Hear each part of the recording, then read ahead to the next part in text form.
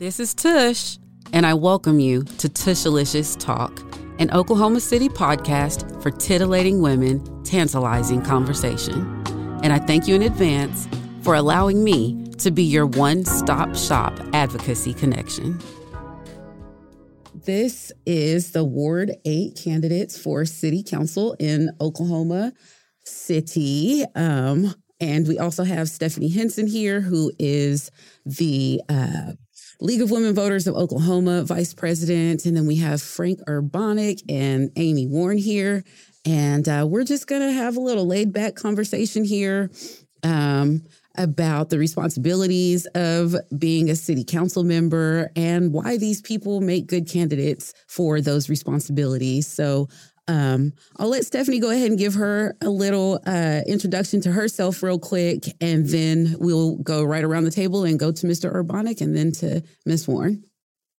Yeah, thanks. Again, Stephanie Henson, and I'm just so appreciative. I'm actually a Ward 8 citizen, so I appreciate you both. So I mainly just wanted to emphasize how much I appreciate you both being here. And it means a lot that you're just willing to come and let folks know, because for sure, as a member of the League of Women Voters, one of the things that we find most compelling is just having folks willing to engage in open and exciting conversation about public policy and about how we can make our communities better. So it's really, really meaningful that you're both here.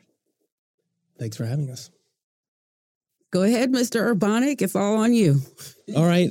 So my name is Frank Urbanic, and I know that's perfectly fine. But yeah. So of course, Ward 8, and I'm a lieutenant colonel in the United States Air Force Reserve. In fact, I've spent 6 out of the last 8 months on active duty. I was sent to Germany, and I was sent to Qatar for 3 months. And I'm sure to emphasize this because people are putting out there that all I do is criminal defense attorney. And I'm certainly doing a lot more. I've actually done relatively little criminal defense work over the last year since the mayoral election.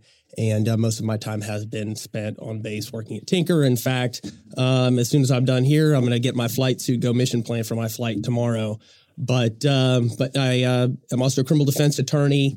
I'm a civil rights attorney in some respects. Kind of my claim to fame is that when the mayor and the governor shut the restaurants and bars down in 2020 at 11 o'clock, I took them to court. We opened them back up, saved a lot of jobs, saved a lot of businesses. So that's something that I'm quite proud of. Very interesting. I did not know that. Wow.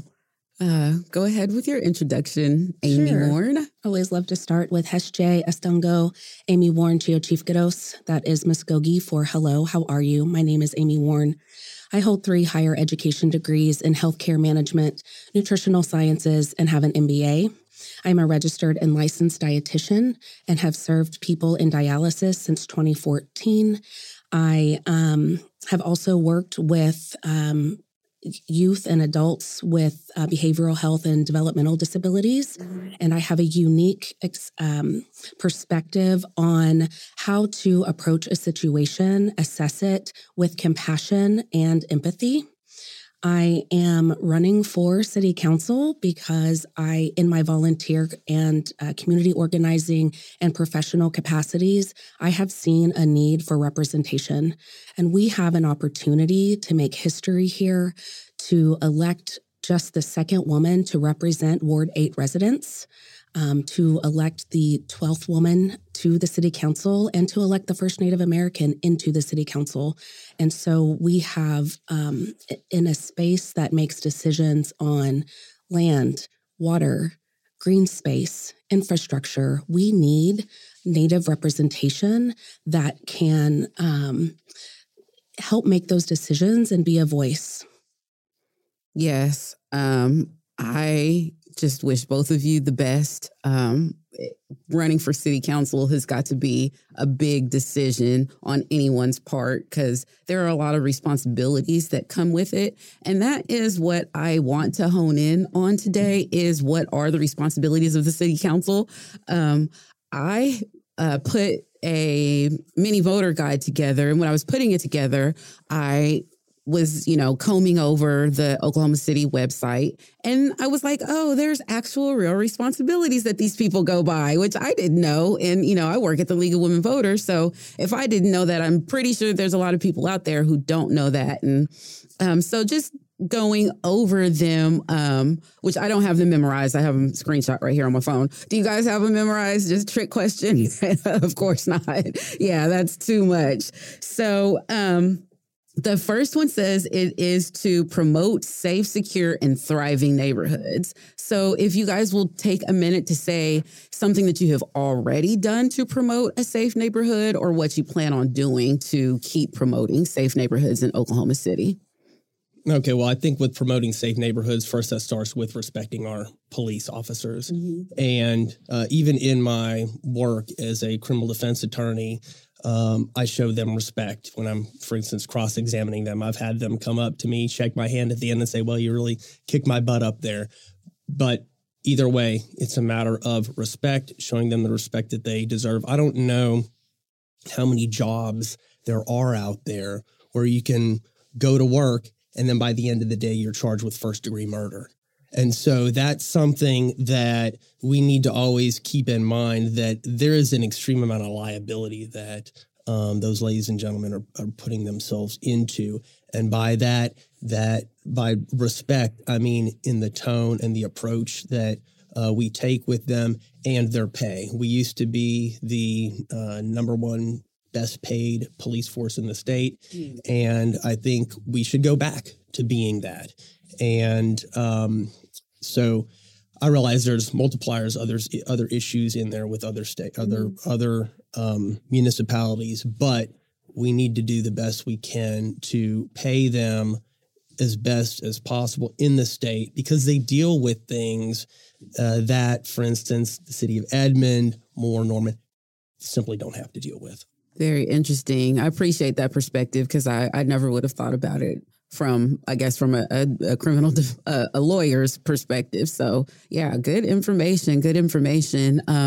Amy, what about you on promoting safe neighborhoods? To me, promoting safe neighborhoods means making sure that our community, specifically our youth and our elders, are supported. And that means more than just policing. It means access to food, healthcare, making sure that people have roofs over their heads, education. It is so much more than just focusing on one set of people, right? And while we do absolutely need to build community with our police officers, we also need to understand that we have experts in de-escalation and social services that we are not utilizing to the capacity that we could be. We could be taking some of the burden off of the police force and putting it in people that are experienced and have training in and more training than what our police officers have currently in de-escalation, specifically when it comes to mental health crises. We just have so much more that we could be doing for our community, in addition to working with and alongside our police force. Mm-hmm, mm-hmm. So as a resident of Ward 8, do you have anyone come to you and say any safety concerns related to what they could do as far as if they got elected to city council? I'm not sure that you can answer this question, but it's just something that popped up in my head just now. Right.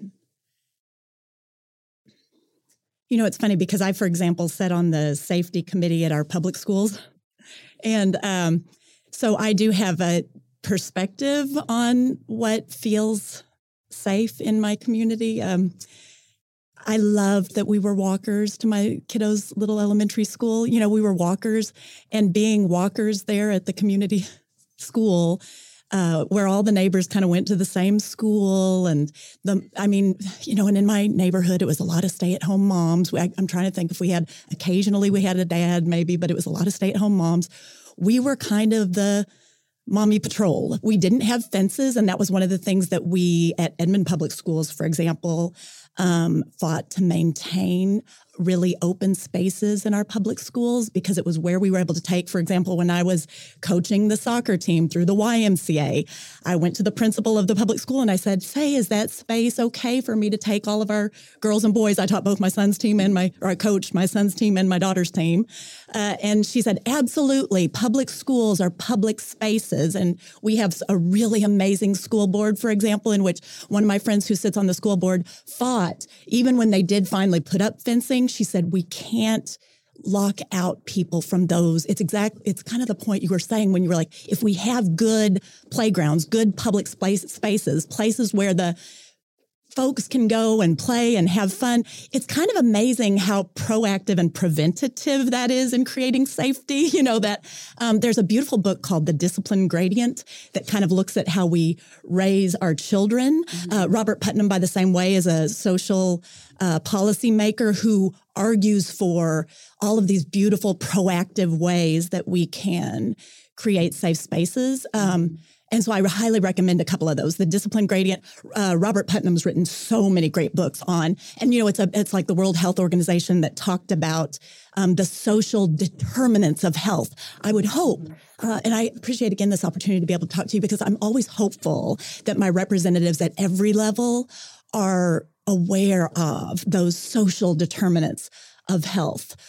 In the League, of course, we talk a lot too about the political determinants of health, voting, government, policy. Social determinants of health include what does our drinking water look like? How many playgrounds are there? It's just, are kids warm and well fed? You know what I mean? Like these are things that keep us safe. So policies that ensure that all of our kids are receiving that kind of wealth of nourishment. Like when we nourish one another, we nourish our kiddos, then that's a way of feeling really, really safe, looking out for one another. Yeah, that kind of relates to like sidewalks. And the second responsibility is to develop a transportation system that works for all residents. And so, with the redistricting, parts of Edmond are Ward 8 now. It's a really huge area. So there's a part of it where it is Edmond schools and then some of it is Oklahoma schools. But I'm speaking more on the sidewalks. We had this big push for sidewalks a couple of years ago, and Oklahoma City now has more sidewalks. So, and that has a lot to do with feeling safe because when there were no sidewalks, you didn't even want your kids walking on the side of the street. So as far as transportation goes, and sidewalks falls under transportation, and I'll let Amy go first on this one. How do you feel like what you have done in the past or what you can do in the future can affect transportation in Ward 8? Sure. Well, I want to speak briefly on the social determinants of health. That is something I utilize in my practice as a dietitian, and making sure that people are well fed and nourished. One helps with school testing, making them feel safe, et cetera. And so I think it's important that we are mindful of that because Oklahoma is the 5th hungriest state in the nation. And we do need to make sure that our youth are protected in that way. One of my priorities is youth and community centers. We are the only ward in the city that does not have a youth or community center. So I would love to see a build out in our ward to provide a safe space for our youth and the families that need to utilize that service. Regarding transportation, Ward 8 only has one bus line. Really? One bus line that goes, that is accessible to our residential neighborhoods, right? And that is the bus line that you can be picked up from at Mercy Hospital or at Quail Springs Mall. Given the redistricting, we have residents that if they need that service, need to walk over 5 miles or journey, depending on their, their accessibility. So that is something that I would also like to prioritize. That's something I've talked about. When I am knocking doors, people are asking me questions. Why do we only have one bus stop? Why can't we add, a stop at the local library? Why are our bus shelters not ADA accessible? So that would be a priority for me. As we see the bus rapid transit come into fruition in the next couple of years, I was looking at that as well. That's a great, I'm very excited about that. I think it will be great for our city. But that's still the nearest one is over 2 miles from any resident in Ward 8. And so as we get that implemented, I think we need to also look and plan, a strategic plan into how we can incorporate more routes into specifically our ward. Mm-hmm. Have you thought about this, Mr. Urbanic? Transportation? Yeah, absolutely. And the bus issue that she's talking about. No, absolutely. And I'm glad she touched on, thank you, Amy, for bringing up the distance we would have to travel to get to a bus stop in Ward 8. So as I mentioned, I lived in Germany for 3 months, and I didn't live on the military base. I lived out there on the economy, so to speak. And I made it a point to try their public transportation system, their buses, trains, both the ICE trains and the regular trains. And for example, the bus in the town that I lived in, bus stops were every 1 to 2 minutes. I didn't have to walk more than 5 minutes to get to a bus stop. And then all the bus stations, they all go to the train station. And then from there, every town has essentially the same setup. And until we are prepared to fund a system like that, then it's just not going to happen because we're not set up. You look around there and it's the typical European city with the businesses down in the bottom and then apartments up top, very condensed living. Whereas we live in neighborhoods, even if there were to be a bus stop at the entrance to our neighborhood, well, it wouldn't take me very long, but it might take other people another 5 to 10 minutes just to walk to that bus stop. And so until we're prepared to spend a significant amount of money, it's going to be very difficult. Another example said I lived in Qatar for 3 months, and I made it a point to check out their public transportation system. Their metro, which was just finished, is phenomenal. And that would be something like what we would need here if we wanted to, have some sort of comprehensive plan. $36 billion, okay? Until we're prepared to spend in the realm of $36 billion or in the billions of dollars for something like that, it's going to be very difficult. So whatever we plan on doing, it needs to be targeted. So where are the biggest groups of people, apartments, and where is the concentration of businesses that these people need to get back and forth to? This rapid transit that you mentioned, I've been asking what kind of studies were done to conclude that this is the route that we need. Maybe there has been a study. I haven't seen it. But if there hasn't been a study, I would like a study or two to be done to determine where can we get the biggest bang for the buck on things like that. And one other quick thing about transportation is if you know anything about me, I hate the streetcar. And now we're up to $5.6 million for this fiscal year in Oklahoma City. That is a subsidy from the general fund. So a lot of people think, this is MAPS money that keeps going into it. No, if you look at the budget, subsidy from the city's general fund, $5.6 million for something that hardly anybody rides. I get it. Some people ride it. I see their posts on Facebook telling me how they love it. We can't have something that we're subsidizing to such a high degree just because a couple people love it. And I think that money could be better spent, maybe more bus routes. But how about our streets? That's a transportation issue as well. Maybe we can talk more in depth about the conditions of our streets and the lack of assistance there.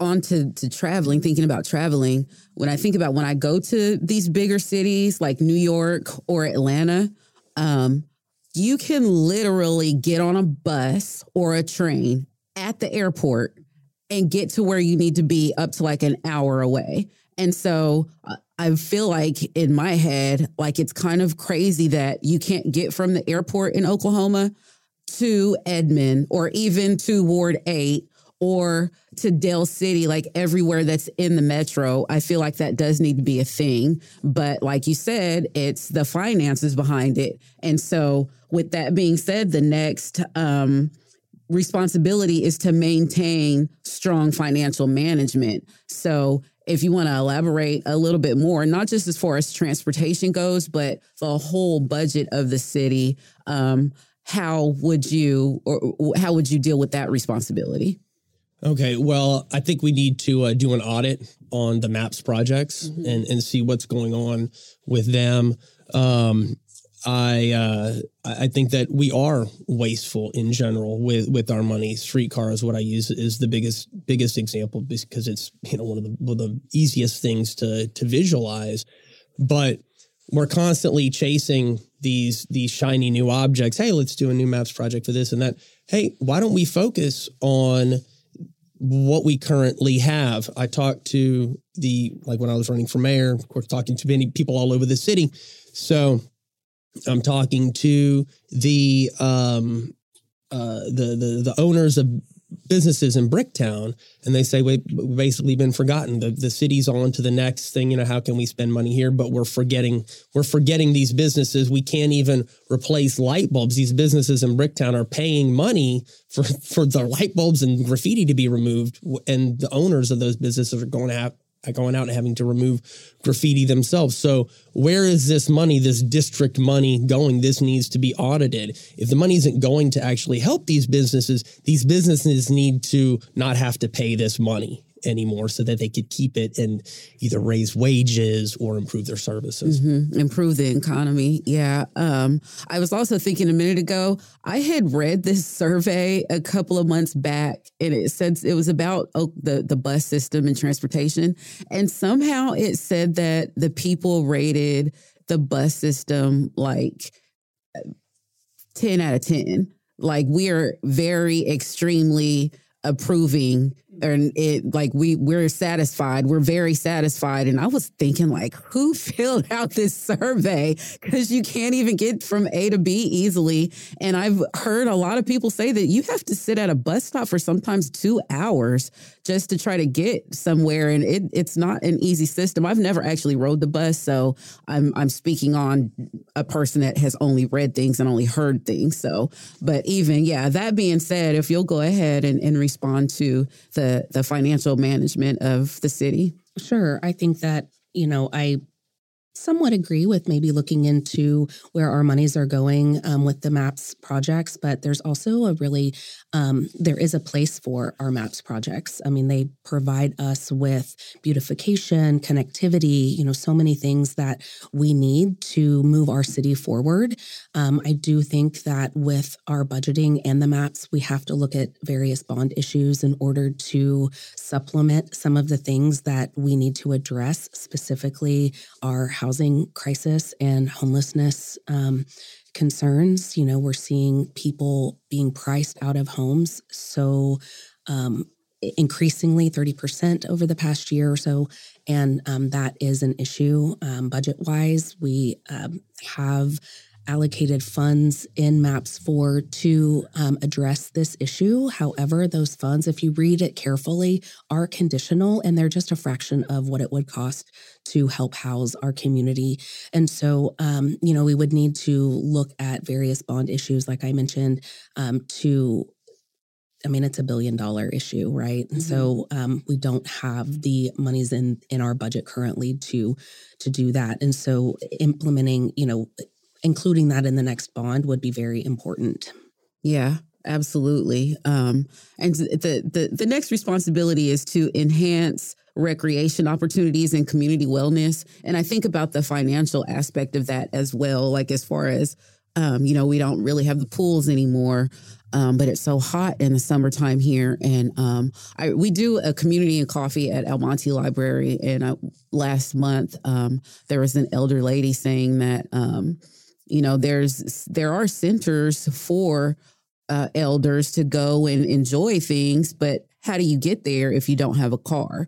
How do you get there if it takes so long to get on the bus? And does she feel safe sitting at the bus stop for as long as it takes to get on the bus to get there? And even when you get there, you have to pay for it. So if people are living on Social Security or a fixed income, then they can't even afford it. So that being said, I guess we'll go back this way again. What do you think about community wellness and recreation? I think there's an absolute, I mean, we need to have community wellness and recreation, right? I mean, one of the things I want to do is build a youth and community center and, allocate funds for that, because there is an allocation in MAPS 4 for it. But it's a very good question. I don't know that I have the answer for that. I would definitely need to look into that further. But I mean, with our transportation issues, with, our elders not having the means to get from point A to point B, those are definite concerns that we will need to look at for sure. And I don't, even when I think about it, I don't think about only elders. I think about like even a person like myself, like when I wasn't working. If you want your kids just to go to the park, I've lived in a neighborhood where there is no park and you have to go 5 neighborhoods over just to get to a park. And or am I, how do my kids get there? What is Oklahoma City offering as far as recreation opportunities? So it's more than just, it's just for everyone.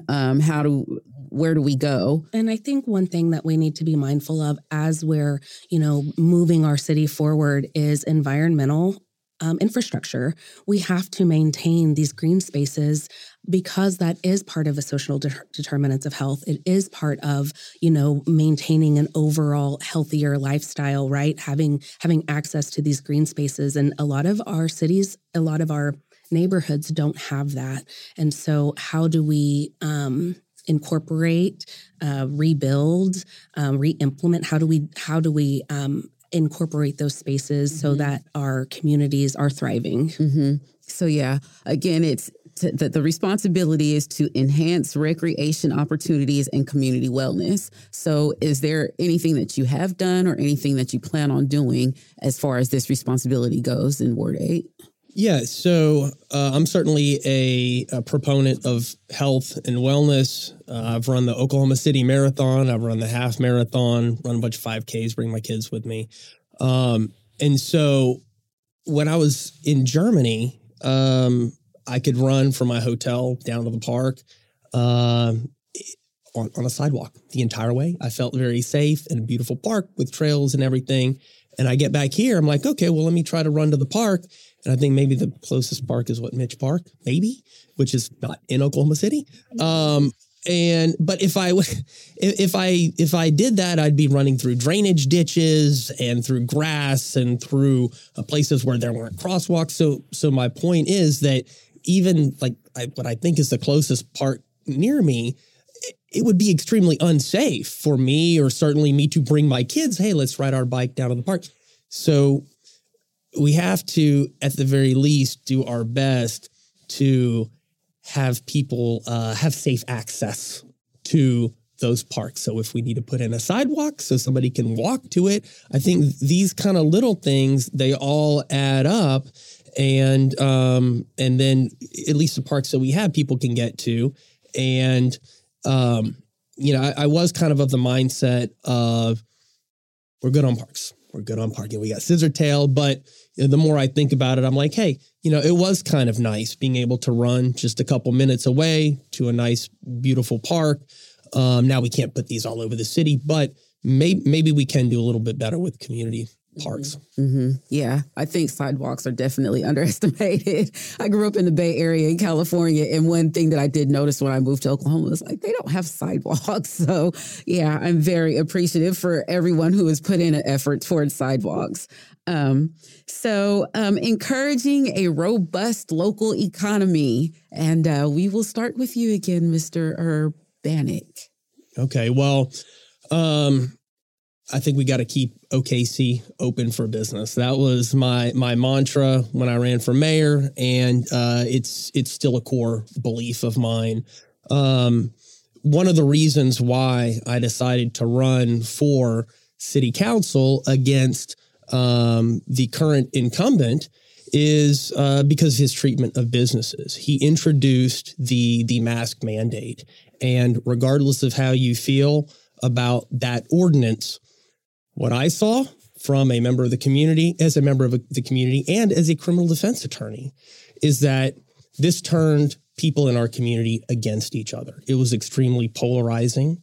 And what it did to businesses, it deputized them quote unquote, as members of law enforcement. Well, they're neither trained nor paid to be members of law enforcement. So I think that was highly unfair to businesses. And so we need to treat them a lot better, give them the respect that they deserve, make this a welcoming place for them. And then on top of that, one of my proposals is to amend the city's Riot Control and Prevention Act to give the city council the ability to end an emergency declared by the mayor. The reason why I want to do this is because of what our mayor did in 2020 by declaring an emergency twice. Again, say what you want about that, but I think there were some differing opinions, and some people on the city council may have thought this emergency has gone too long and there needs to be some checks and balances. And the way this applies to business is it significantly hurt businesses. Businesses were on the verge of going out of business. People were about to lose their jobs. The plaintiffs that hired me for the lawsuit against the city, had we not done what we did with that lawsuit and the one against the governor, half those businesses would have likely gone out of business by the end of that year. So we need to send a message that our city isn't, our business's ability to do business is not going to be ruled by the whims of one person. There's going to be some checks and balances in the city council. Yeah. When he was talking about masks, have you guys ever heard of this show called P-Valley? It's a crazy show. I don't recommend it, but it was crazy. There's this episode on there where there's this guy that the dollar store hires. And he's like deboing people because they don't have their mask on. And he's like tackling people because they don't have their mask on. So anyways, that's where my mind went to when you're talking about masks. It's not funny, but it was funny on the TV show.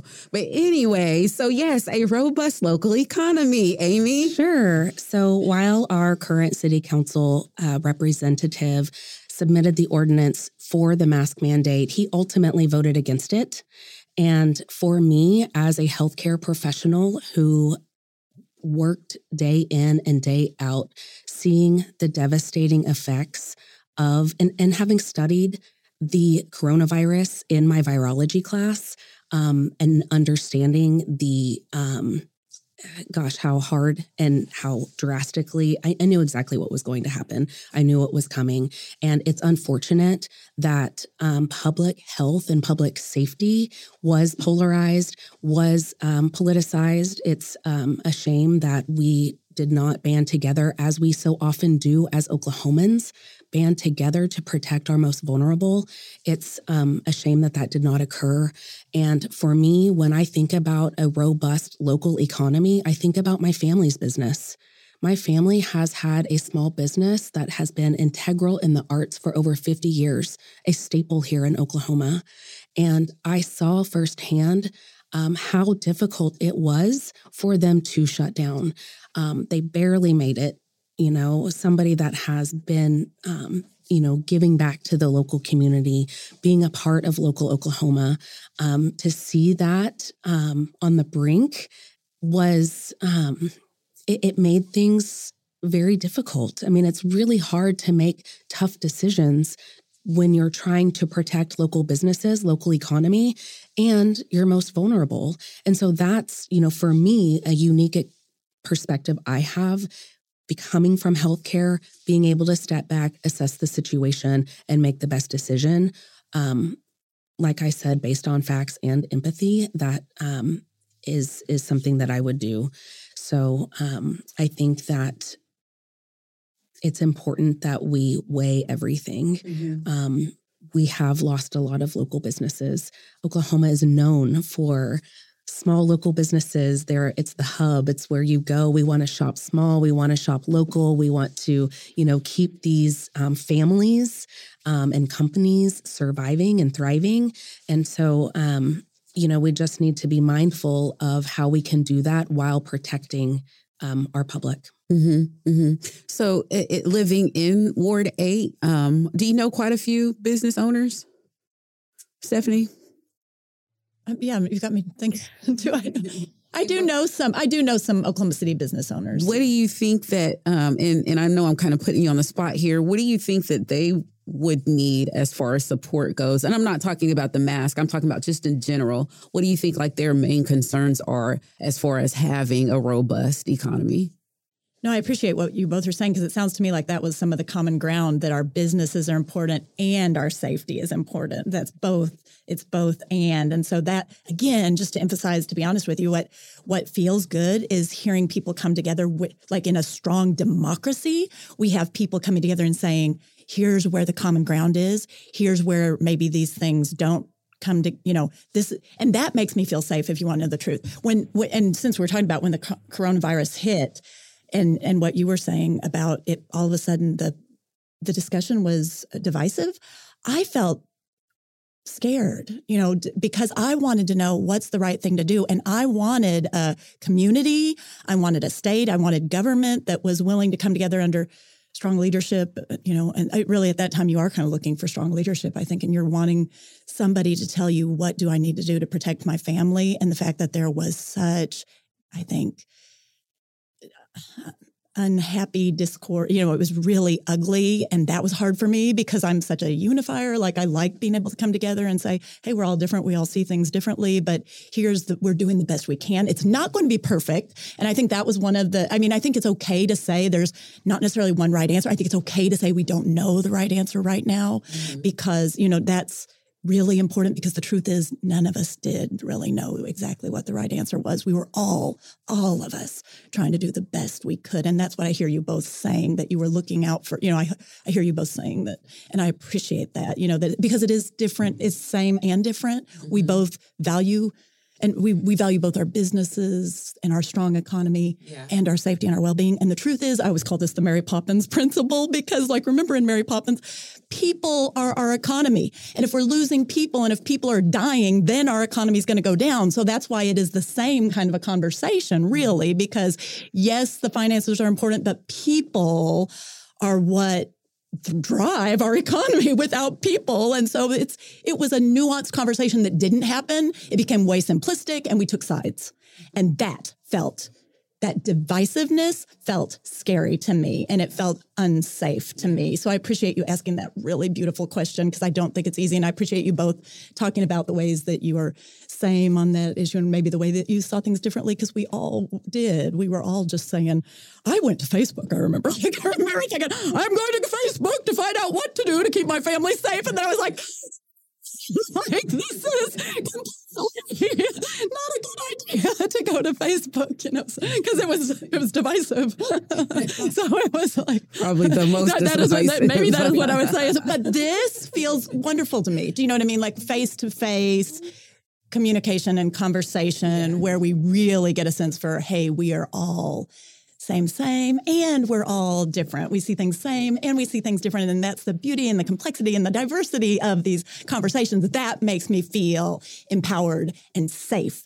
Empowering policies, that allow each of us to make decisions that feel right for our families on that very individual level. My family is different than yours too, as we all have asthma, so I remember thinking, oh my gosh. I mean, seriously, and you know me, Jackie, probably better than anybody, but pretty much I had the opinion that if I got it, I was going down. And so you know what I mean? Because of my asthma, because the flu almost did take me down. Do you know what I mean? Like, I have been in the hospital almost dying because flu, and then people were comparing it to flu. You know what I mean? Like, so of course I thought, if I get it, I'm going down. Yeah. So I knew that was an extreme. Thank goodness for my husband, right? Because he was a little calmer about, so we were able to come together. We saw that a little differently. I would have been one who would have locked myself in my room for, however many years, but he was like, I think it's going to be okay. And we learned together. I mean, I think a good model for good government is good family government, the way that we govern and one another. We see, my husband and I see things differently. We're the leaders in our family. We, of course, talk to our kids. It's a very democratic way. We have a very democratic family. And so thank goodness for that. Thank goodness he sees the world so much differently than I see it, because otherwise I would have spent the pandemic in my room. I'm washing my potato chips. I would have been. But he was, you know what I mean? So it's, I'm grateful for our diversity. Very interesting. Yes, especially your perspective. Just like I said, thinking about it from a law perspective, I appreciate everything that you said.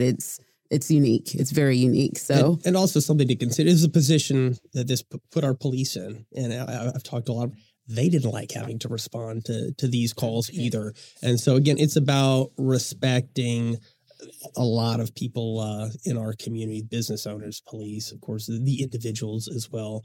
And then us extending that respect to everybody else. But our leaders need to, I think, show more respect to members of our community. So that actually is a perfect intro into the last responsibility, which is to uphold high standards for all city services. And I can't remember who answered first last time. I don't know. Let's go with Amy and then Mr. Lawyer can close us out. And Air Force. Go ahead.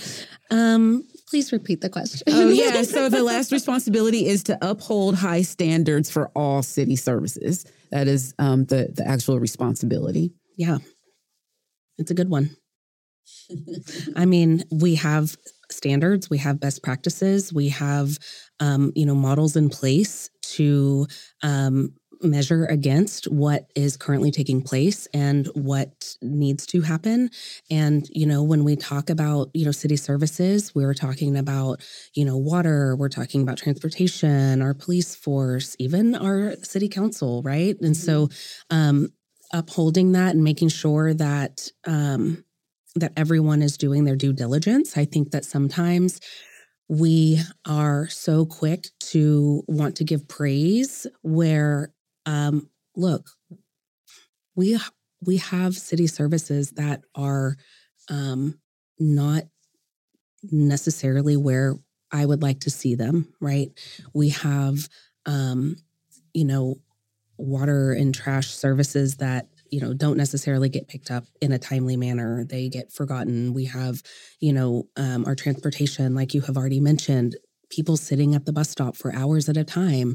And a lot of this goes back to, our people we have lost. We have so many, our police force, they were at the community forum last Sunday. We're talking about how shorthanded they were. And so that, even just having a professional in that capacity under the pressure of being shorthanded, that puts additional stress on them, and that potentially causes a miscue in a decision. And so, making sure that everyone is adequately staffed is very important. And then that goes back to how many people have we lost? We are so many people are quick to say, we just don't have people that want to work. Well, let's be mindful of all of the people that we have lost here in Oklahoma. And let's take a moment to recognize that we don't have the people anymore. I mean, they're not here with us. And so that coupled with, stressed city services creates for not meeting the needs and the goals and the best practices of each city service that's in place. Yeah. I will repeat it one more time. It's uphold high standards for all city services. All right, so you talk about upholding high standards. So starting at 18, I've taken many oaths. That's when I first joined the military, and I've said similar oaths ever since then, not only in the military, but Oklahoma bar.